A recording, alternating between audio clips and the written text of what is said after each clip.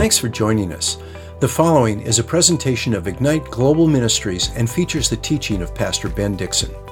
Pastor Ben has a vision of strengthening the church to impact the world. He serves as lead pastor at Northwest Foursquare Church in Federal Way, Washington.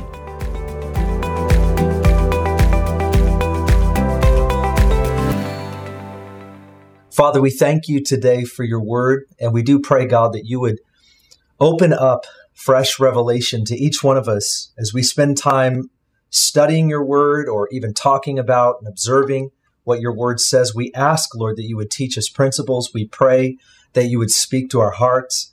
Father, in these troubled times, we ask, Lord, that your word would speak right in the middle of where we are and what we need. We know you have the answers. You're the one that brings the solutions. You know the end from the beginning. Nothing surprises you.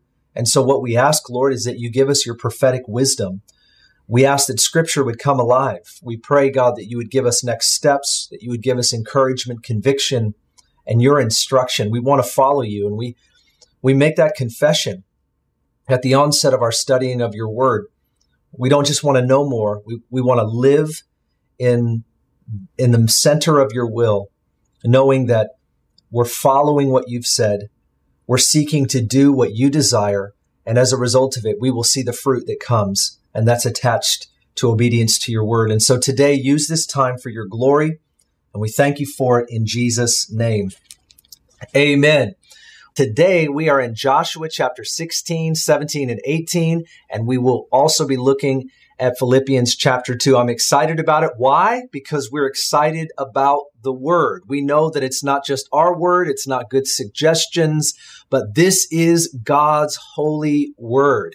And he has given it to us for a reason. And in these troubled times, what more could we ask for than God's will and God's wisdom? And where do we find that? We find that right here in his word. If you have a Bible, you've probably opened up to Joshua chapter 16. And as we talked about yesterday, we've begun to see in Joshua where they've entered into the land of Canaan. They begin to enter into some of the wars as they dispossess the people in that land, according to the word of the Lord, which we read in Deuteronomy when Moses was giving the instructions and the commands of the Lord.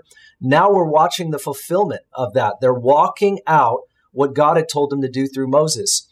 And we come to this place where actually what we see is the dividing of the land. We read about that yesterday, and we're also going to read about that today. And I'm going to summarize Joshua chapter 16 for you. And I've made some notes, and I believe maybe some of you have as well. But in Joshua chapter 16, what we're seeing is the territory of Ephraim being divided. And this is where their land is being allotted to them, what land that they're going to receive, how far their boundaries would go. And it's interesting, at the end of that conversation, there's 10 verses in chapter 16. I want to focus on verse 10, because this is an important point that we need to make, not only for chapter 16, but also for chapter 17, and as we're going to see in chapter 18 as well. Now listen to this. This is what it says in verse 10. But they, the Israelites, did not drive out the Canaanites who lived in Gezer. So the Canaanites live in the midst of Ephraim to this day, and they became forced laborers. Now, this is an interesting passage that we read about because it seems like there's a compromise that has happened. When you read, for example, Deuteronomy chapter 20, verse 16, we see very clearly that the Lord's instruction was for the people of Israel to drive out those that were living in the land of Canaan. Originally, this land was given to Israel. This is now the inheritance of the Lord to his people Israel. That's why they're coming back. But there are a people that is living there now. God sent them, said, dispossess the people in the land. And there's a point at which he also says, I want you to wipe them out. Now, a lot of people struggle with the Canaanite conquest, the 50 to 55 battles that we read about in the book of Joshua. And there is some struggle that we would obviously have. We're so far removed from that culture. We're so far removed from really what they had to face and what they were up against. Remember, they were an enslaved people for 400 years in the land of Egypt. And now they're coming out back into their promised land. It was the land that they were originally given. And as they're going in to dispossess the people of that land that are now living there, that do not originally own it, we might say, well, why would God have the Israelites wipe them out? Why would God say those kinds of things? And that's a valid question. We never want to actually put down that question, act like it's insincere or disingenuous or somehow lacking faith. It doesn't lack faith to ask questions. There's a difference between asking someone a question and questioning someone. You can interrogate someone versus actually asking them a question. And the difference is always humility. And we're going to read about that in Philippians chapter 2 today. But humility is the key. When we're seeking to truly understand something, it requires humility to ask that question because we genuinely don't understand and want to learn. And I pray that's what we all are as disciples of Jesus. As we open the Word and we see that we don't understand something, why all the wars? Why all the battles? Why dispossess the people? Why wipe them all out? Well, one reason we've got to remember this is that this was as a result of God bringing about divine judgment that was his justice. And God did bring about justice by using one people to come against another people. There were times where God of his own hand would bring about justice. We read about that in Scripture time and time again, and there are many references to that, where God moves supernaturally, signs, wonders, miracles, or even just some kind of divine, like hailstorms and all kinds of things like that. That did happen. But God would often bring another nation against one in order to bring about his justice. He was rendering a judgment. He was bringing about justice for a people. And this is important for us to realize that Scripture actually says this quite a bit. And so we believe that God is actually bringing about justice against the people in the land of Canaan. And so while we may not understand fully why, thinking that maybe there's another way of going about this, we just have to trust that God in his perfect and infinite wisdom knew exactly what he was doing, why he was doing it, and it was right and righteous because we trust him. But this is what it says in verse 10, as I've said, is that they didn't drive out those that were living in the land of Canaan. They actually ended up dwelling with them. Those people were among them, and they made them forced laborers. So instead of doing what God said, they compromised, they capitulated. And what it says in Deuteronomy, if you do this, if you make an alliance with the people, if you compromise and allow for them to dwell among you, they will be a thorn in your side. And as we're going to read in the book of Joshua, the book of Judges especially, which will be in the weeks to come, we're going to see that what God told them, if they did not obey him, that this is exactly what's going to happen. And I think this is going to be a principle for us. The warnings are very important. God told them the things that they needed to understand. He warned them, if you don't follow what I'm saying, regardless if you understand it or not, because I know things you don't know. If you don't do that, then you're going to have problems in the future that you will not be able to rid yourself of. Now, warnings in the Bible are very important, regardless of how well we understand them. And we're living in an age today where understanding and knowledge is king. And rather than trusting God, the omniscient one, the omnipresent one, the all-knowing one, the one that's everywhere, and at one time, at the same time, he knows everything, the past, present, and future. This is really important for us. I want to point out to you in Joshua chapter 17, where we read also the allotment to the people of Manasseh, the tribe of Manasseh. They're Israelites, one of the tribes. And so now they're dividing the land to this tribe. And we read the same exact thing. I'm going to read to you in verse 13 in chapter 17 of Joshua. Listen to this. It says, the sons of Manasseh could not take possession of these cities because the Canaanites, this is verse 12, persisted in living in that land. It came about when the sons of Israel became strong that they put the Canaanites to forced labor, but they did not drive them out completely.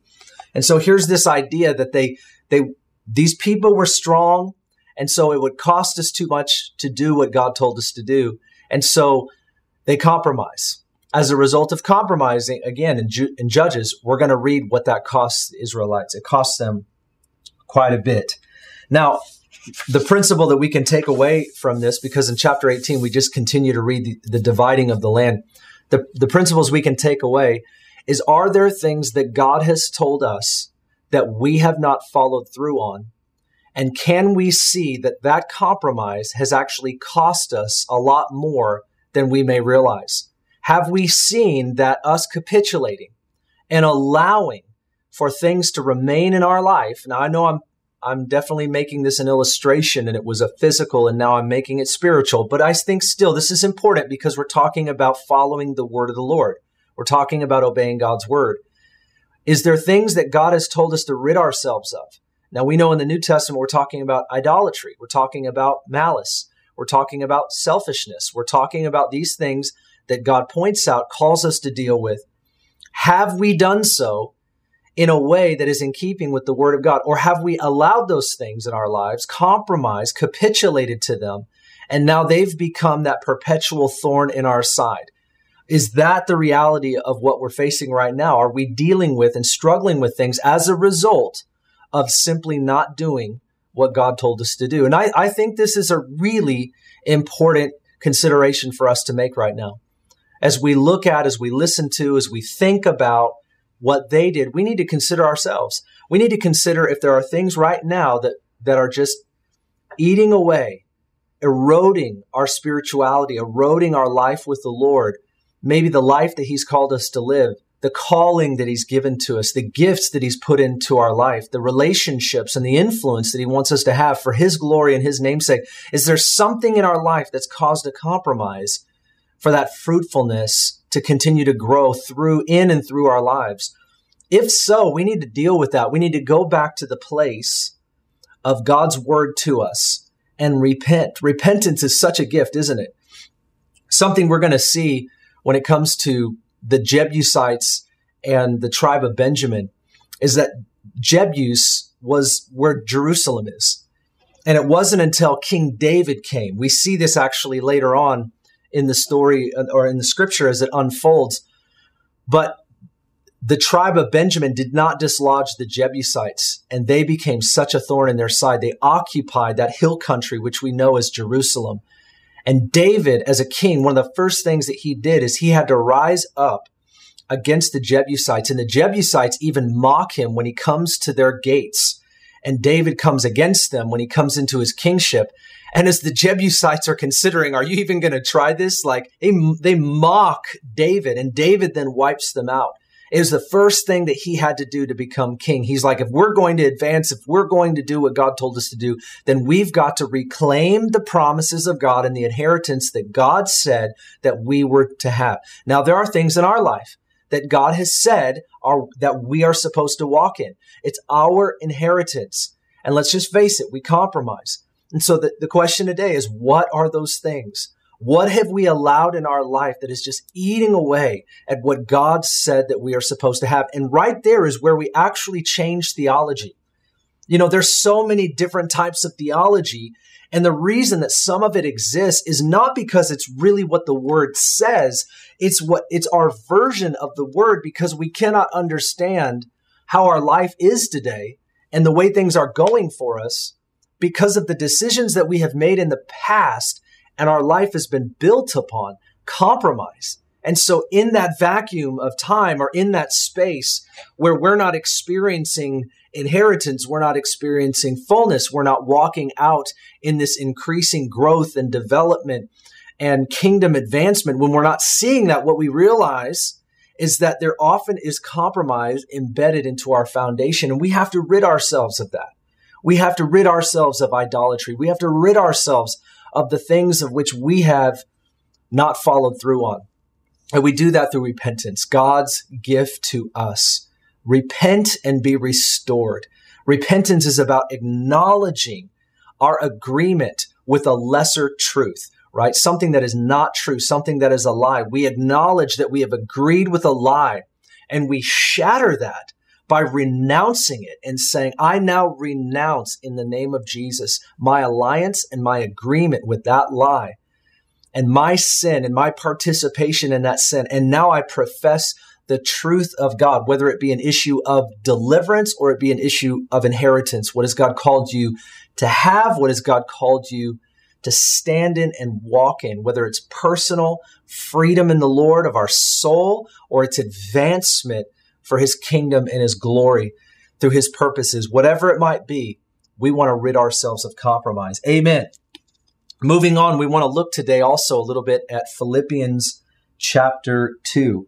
And this is such a very powerful letter that the Apostle Paul writes. Again, I want to remind you that Philippians was written by the Apostle Paul. He was in prison when he wrote this letter. Several letters, actually. We call them the prison epistles. You probably know this.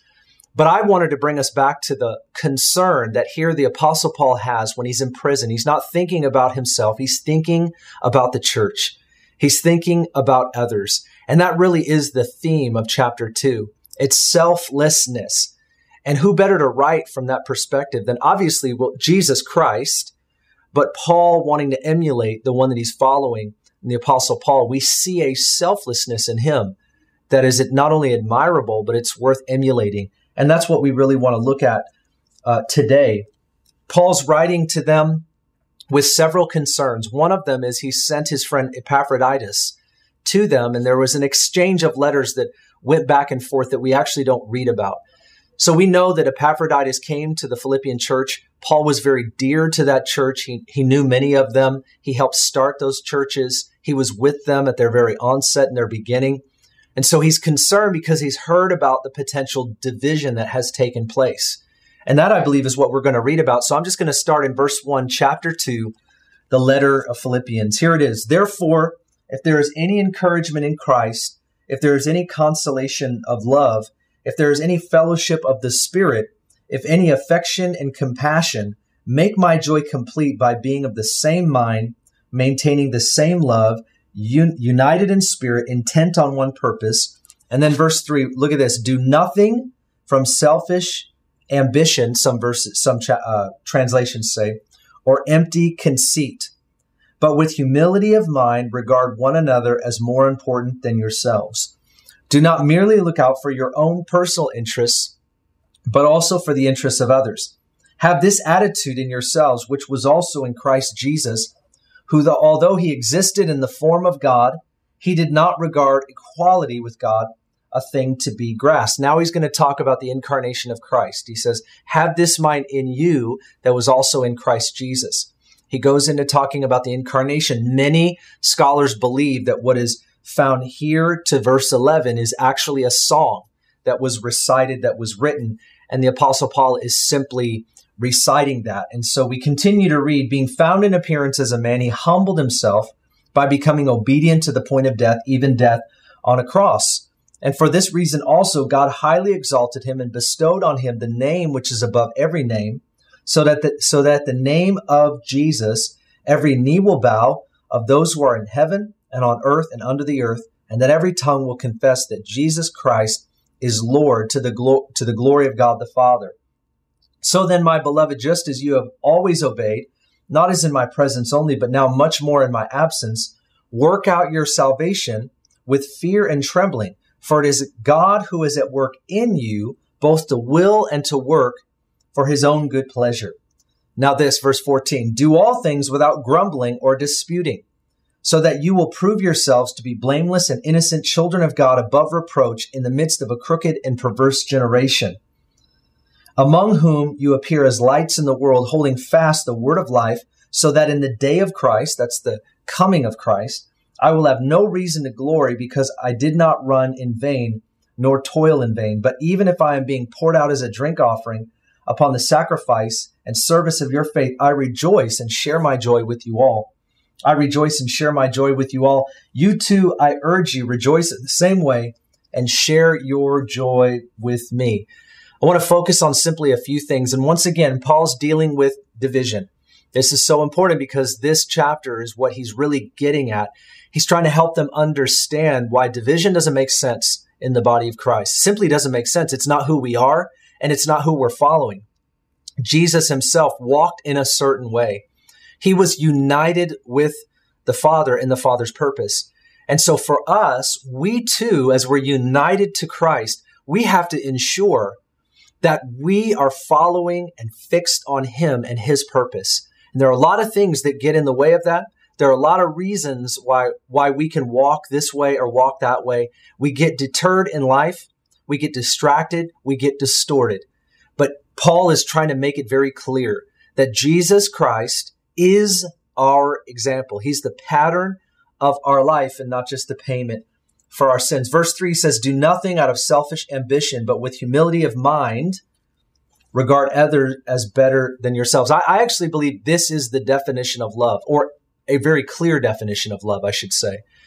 To regard others as better than yourself. How better could we actually define love? That really is what it means. To love someone else is to put them first. It's to put them before ourselves. When we think of loving our neighbor as ourselves, it's not saying that as we love ourselves, so we shall love them. It's saying that as we naturally always seem to put ourselves first in our needs, whether that is food or taking care of ourselves from the time we get up to the time that we go to sleep, it's actually having such a mindset where the people in our life, we are thinking about them. We are thinking about what we can do for them. We're thinking about what they're going through. We're thinking about where they're at, how they're experiencing life, and what we can do in order to be present for them.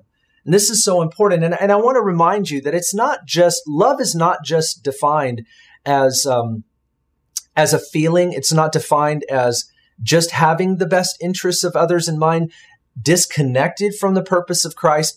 See, here's the thing. Jesus did not just come to be a good person. Jesus did not just come to show us how to be good people. Jesus came to give his life as a sacrifice. That's the full extent of love, so that we could be redeemed back. And we've got to remember that our love is also connected to our purpose. It's not disconnected from purpose. Sometimes people define love in a way where it isn't connected to purpose. Well, that would be strange if Jesus just came to show us what having a good life was like, or Jesus just walked the earth and he showed what good men looked like so that we could say, oh, well, this is what goodness looked like. See, he didn't just do that to do that. He lived life as a sinless human being. Then he gave his life to show us the full extent of love, but there was a purpose attached to it, that those who believed upon him could be restored back into relationship and actually be filled with the Holy Spirit and come back into their created purpose for which we fall short. Right? We all fall short of the glory of God because of our sin. And there's only one Redeemer. There's only one way of redemption, of setting us back right into our purpose and our created intent from which God created us from the beginning. And so all of our goodness and all of our love and all of that we get, all of our interest in others, putting them first, is attached to such a greater purpose. And that's that people would not merely know Christ, but that they would become who he made them to be. This is our agenda. We have an agenda, ladies and gentlemen. If you don't have an agenda in your goodness and in your good works, you ought to, because Jesus himself did. And that's what makes it so compelling for us to actually be people that will be sacrificial. When we look at do nothing out of selfish ambition, we cannot live our life just merely thinking about ourselves. Selfish ambition may mean being right in our own eyes, or we want other people to think that we're right. It also could be control and manipulation. Selfish ambition will lead us to get something out of it for ourselves. We want everyone to think we're smart. We want everyone to think that we know more than others. We want to win the debate. Isn't that kind of what's happening right now? Everything is spinning right now. Even in the body of Christ. I don't even want to talk about the world. Let's just talk about the body of Christ. Things are spinning, and they're spinning so fast, aren't they? And I even just posted a question about reopening Washington State yesterday on my Facebook. And I did that partly because I just wanted to listen to everybody, number one. And I believe when we listen, we can learn. Number two, I just wanted to see where the difference of opinion lies. And I'll tell you, man, everybody shared very different viewpoints. And you can also see that there's a different emphasis. Some people emphasize things that matter to them. Some people emphasize things that matter to others. Some people emphasize both. Some people emphasize things that you might consider lesser or more. And some people actually had the concerns of society, and some had the concerns of older people and vulnerable people and so on and so forth. I think generally speaking, everybody seems to want to be concerned about more than just themselves, but you can see that right now, self-preservation is at an all-time high. That's for you and that's for me. Let's just go ahead and be honest. We're worried about what's going to happen to me, our job, our business, our kids. We're worried about what's going to happen to our country, our rights, all of that. We're concerned about all of that. But here's the question that I have for you. And I know I get in trouble for this, guys, but I'll die on this hill. Are we as concerned that people are going to an eternity without God? Are we as concerned that people are entering in to this eternal destination when they die without having a relationship with Jesus Christ? Do we really believe that when people cross the threshold of death, that there is no return, that you're either with him or you are without him? I want us to have an outcry for that, because whether we are shut down or we are open up, whether the government is controlling us or they are allowing us to roam free, there is something that nobody can control. And the Apostle Paul is proving that. He is telling this people and those that he wrote to when he was in prison that although I am in chains, the gospel of Jesus cannot be imprisoned. Can I say this to you this morning? The gospel of Jesus, the word of God, cannot be imprisoned by a structure, a system, a government, or a man. Nobody can hold back what God has done in Christ and what God wants to do through his people. But we have to be focused on our mission. We have to remember that right now it is not about self-preservation. It is about gospel preservation. It is about following Christ. He goes on to actually give us the example of Jesus. And remember, the incarnation of Jesus was that Jesus Christ, the Son, the eternal Son of God, left his place in glory. He came into the likeness of a man, was born through the Virgin Mary. He emerged into this world as a vulnerable child, was raised up among us, lived a sinless life to the point where he would be obedient as a person, as a man, to death, and death on a cross, a criminal's death. He did all that not because he had to. He subjected himself to this punishment and how severe it was. He did all that because of the joy set before him. He was thinking about us. He was willing to give his life. He was willing to be a sacrifice. He was willing to come in one of the most oppressed, really occultic, paganistic empires in the world. Here he comes into this Roman Empire where his own people, the Jewish people, had compromised and capitulated underneath that regime, trying to work with them to have what they wanted. And here Jesus steps into the middle of all of that and confronts the pagan and the religious leader. And he steps into the middle of that and shows us the real way of God. And the real way of God is not just that concern. And I'm not saying I'm being passive here, but it's not as concerned about individual rights as he is about every person coming back into relationship.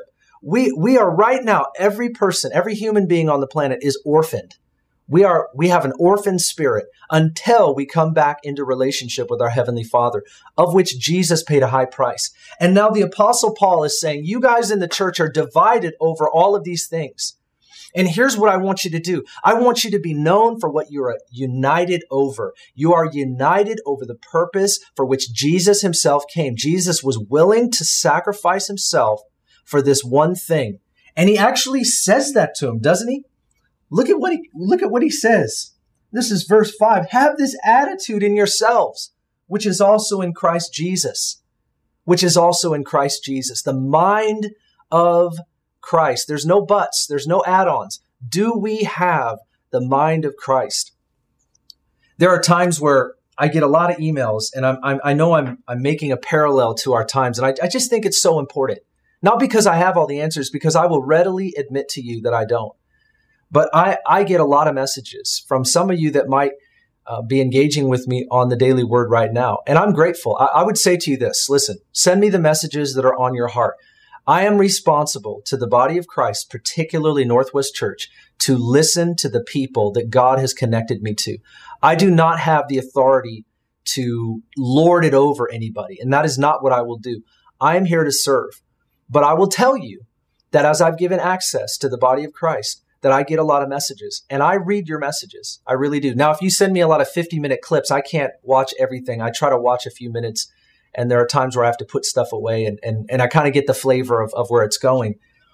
But I would tell you that there is a lot of division right now. As I'm reading these messages, as I'm hearing from the heart, my job is not necessarily to know how everything is supposed to be. I can tell you that there are a lot of things that I don't know right now. And I know that's an invitation for some to further inform me. And I'm not against that, but I want to tell you that I'm not into compromise, and I'm not into capitulating, and I'm not afraid of the government. And I am not afraid of somebody trying to censor me. I'm not afraid of somebody not liking me. And you shouldn't be either. But what we should fear is we should fear God. We should fear that maybe we are not focused on the right thing right now. We should fear that it is possible that we get distorted and times of crisis manifest pre-existing conditions of which we, you and I, the body of Christ, have not been sacrificial toward the world that is dying and on their way to an eternal destination without God. We've got to get our priorities in line with the Lord. Now, I may not know how some of those things are as it relates to being an American and sticking up and standing up for our rights. One of the things I love about being in a democracy is we get to engage our civic leaders. Isn't that amazing? Yesterday, I talked to the mayor of Federal Way through several email exchanges. And him and I probably see things quite a bit differently, but I got to engage with them. I wonder how many complaints are being lodged without clear communication being given. Now, I want to tell you another thing that I did. Now, as I'm talking about unity. I just think respectfully, I put together a reopening church gatherings proposal for Washington State, namely King County. Okay, that's what it is right here. Okay, last night while my kids and family were watching a video, I just decided that I wanted to write out a proposal. Now I'm going to send that to the governor, and I'm going to send it to our mayor, because I wanted to do something within a democracy. Romans chapter 13 tells me that I do not have the right to come out of submission of our governing authorities unless it compromises the clear mandate that I have to go and make disciples and preach the gospel and obey God rather than man. But I have to be very clear about what I'm using when I'm saying that, because my mandate to share and show the gospel is not the same thing as sticking up for my individual rights as an American. And there's a clarity. Paul used his rights as a Roman citizen when he was about to get flogged. He was about to get flogged, and he said, "You can't do this to a Roman citizen." And that was the right time to do that. But you'll also notice he was a citizen, he was a Hebrew, and he says in Philippians chapter 3, which we're going to read tomorrow, he actually says, "I consider a lot of what I was dung compared to knowing Jesus Christ my Lord and having the power of his resurrection and the fellowship of his sufferings." He was so yoked and united to Jesus and his purpose that he was willing to give his life for that. What I want to know is, are we giving our life, our time, our affection, our devotion, our posts, our perspective to the right thing? Now, that's the question that I genuinely have. When it comes to the civic arena, the political arena, I think sometimes we've just allowed ourselves to be polarized by other voices that do not have the same intention that we read about. Have this mind in you that is also in Christ Jesus. Can we say that definitively, clearly, with conviction, that my life is bound up in the thing that Jesus himself came for? And because I think when we have that mind, and I'll admit, I need more of the mind of Christ right now. It's why I haven't said as much as maybe people would like me to. But I can tell you this, I'm doing stuff behind the scenes, and I pray that you are too. If you have complaints when it comes to your individual freedom and your rights as an American, I pray, put together some proposals, sign mine. Let's send some stuff to the governor, but let's do it in an attitude of humility. Let's do it with love and respect, but clarity. You know, I'm asking for some very specific things. I'm very clear about what I think right now, and I'm asking for it because I think as a pastor, as a leader, I want to make sure that I speak on behalf of our congregation. But I want to say also that as a gospel presenter, as a pastor, as a leader, as a follower of Jesus, as a disciple, I've got to be very clear that my priorities are straight, because that to me is what it's all about. And so I've shared with you a little bit about that, and I don't have the answers for everything, but I think as a body of Christ, we've got to make sure that what unites us is stronger than what divides us. And what unites us is having the same mind of Christ. And he goes into telling us what that is, that he was willing to give up everything and come in order to give himself so that everyone or anyone might be able to come back into that relationship. Are we willing to sacrifice like we see in Jesus? So then he goes on to say in verse 12, so then, my beloved, just as you have also obeyed, not as in my presence only, but now much more in my absence, work out your salvation with fear and trembling. For it is God who is at work in you, both to will and to work for his own good pleasure. We've got to work out our salvation. We've got to work out what it means to walk in relationship with Jesus in this world, a world of conflict, a world of division, a world of difficulty, a world of tension. We hold these tensions all the time. That maybe some of you that are watching are not American citizens, and so you're tolerating me saying this, but we're American citizens. We're residents, some of us, of King County.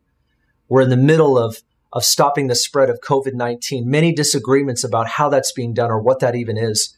Now, here we have this tension, and then we have this tension of we're gospel recipients. We're disciples. We're followers of Jesus. We're united and yoked to his heart to accomplish the mission which he has set us on.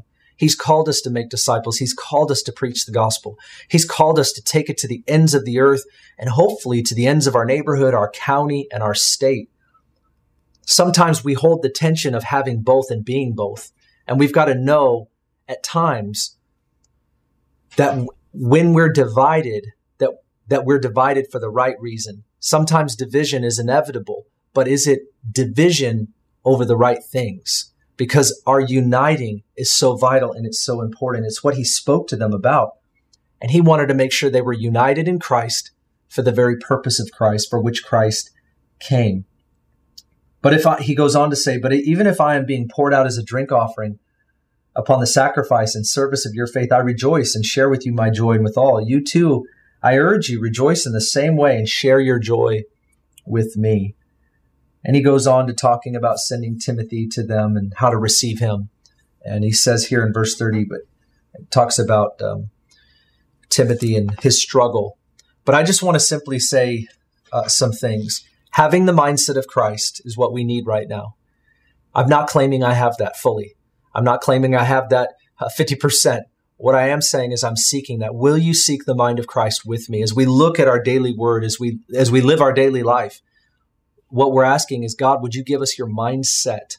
Will you help us to hold the tension that we have right now, that we feel right now? Clearly, as from my own post on social media yesterday, you can see that there's so much division among those that profess Christ. There's so much division.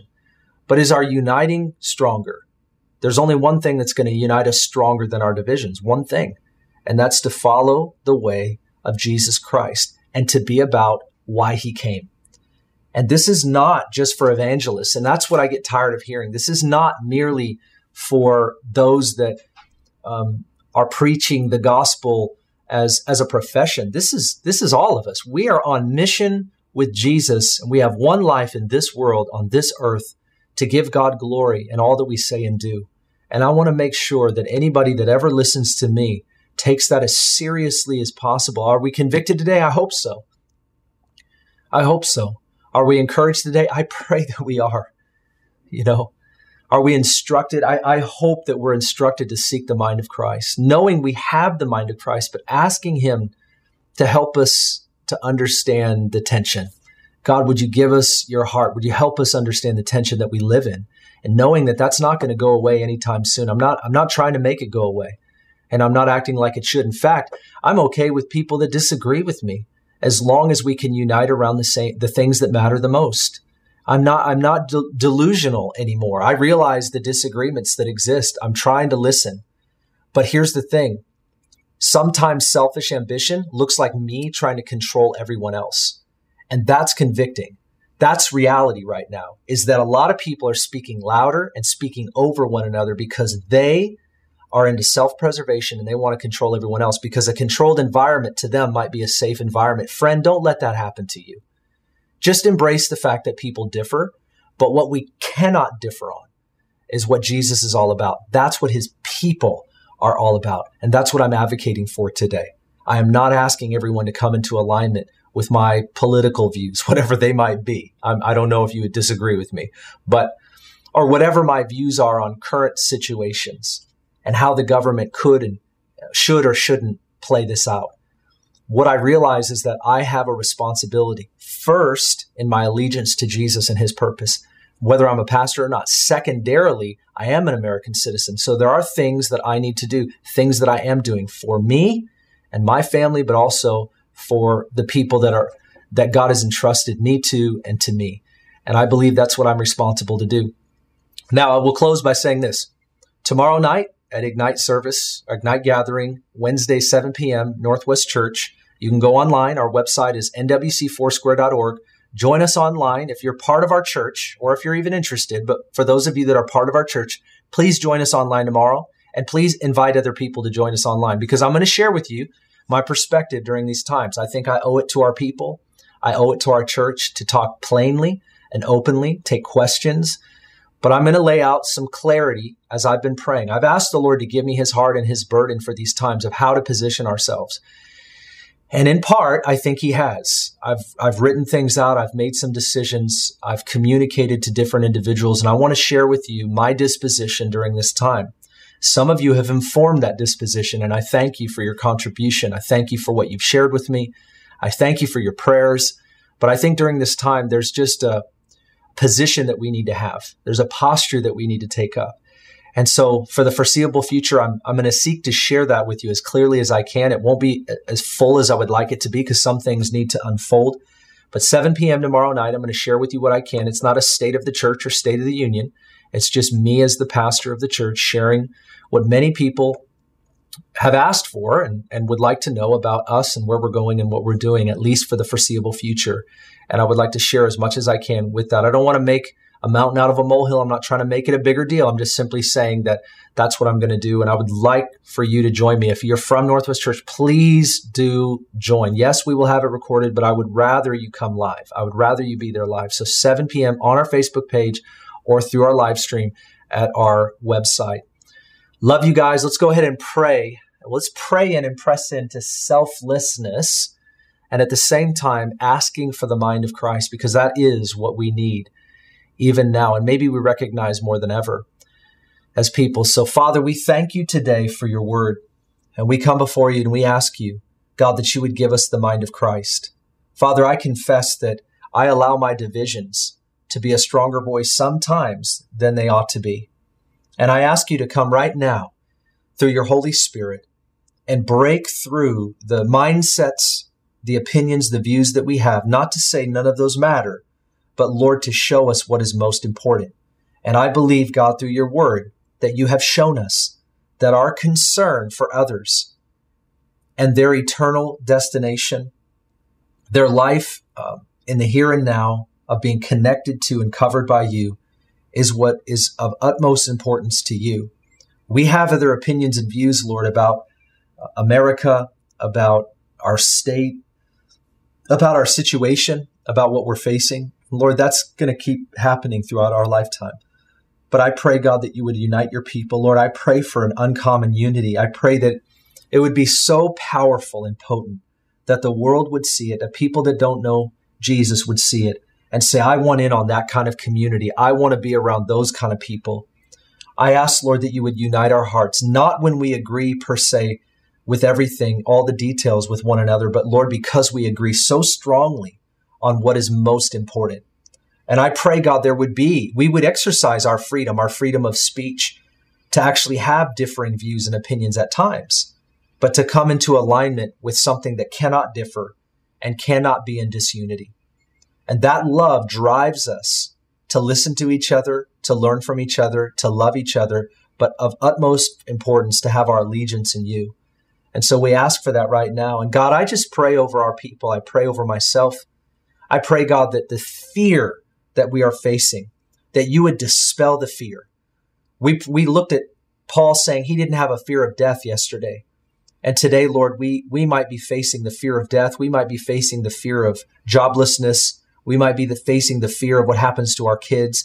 But Lord, we give that fear into your hands. And we are reminded today that you're our provider, not just financially, but relationally, emotionally, and you give us hope for a future. We know that that comes from you. We do not have to trust just in the systems and the structures to give to us what we think that we need or we want. It does not mean that we're not thankful to be where we are today. But Lord, we ultimately look up to you, and we will not deny the fact that you are the one that gives us everything that we need. And you are the one that no matter what country we're in, no matter what the government does, we acknowledge, Lord, that what we need comes from your hand. What we need comes from your mouth. That every word that proceeds from the mouth of God, that is what we desire. And so right now we ask you for the mind of Christ. We pray, God, that you would speak to us prophetically.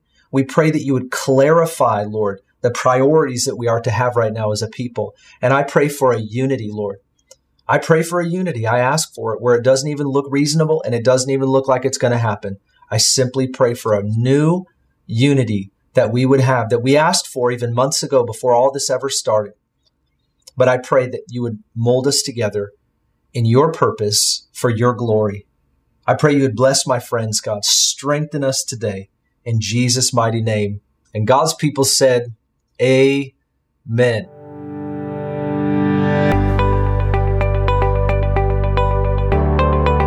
Thanks for listening. If you'd like more information about Ignite Global Ministries, please go to our website, igniteglobalministries.org. While there, check out our Immersion Discipleship School and the books Pastor Ben has written.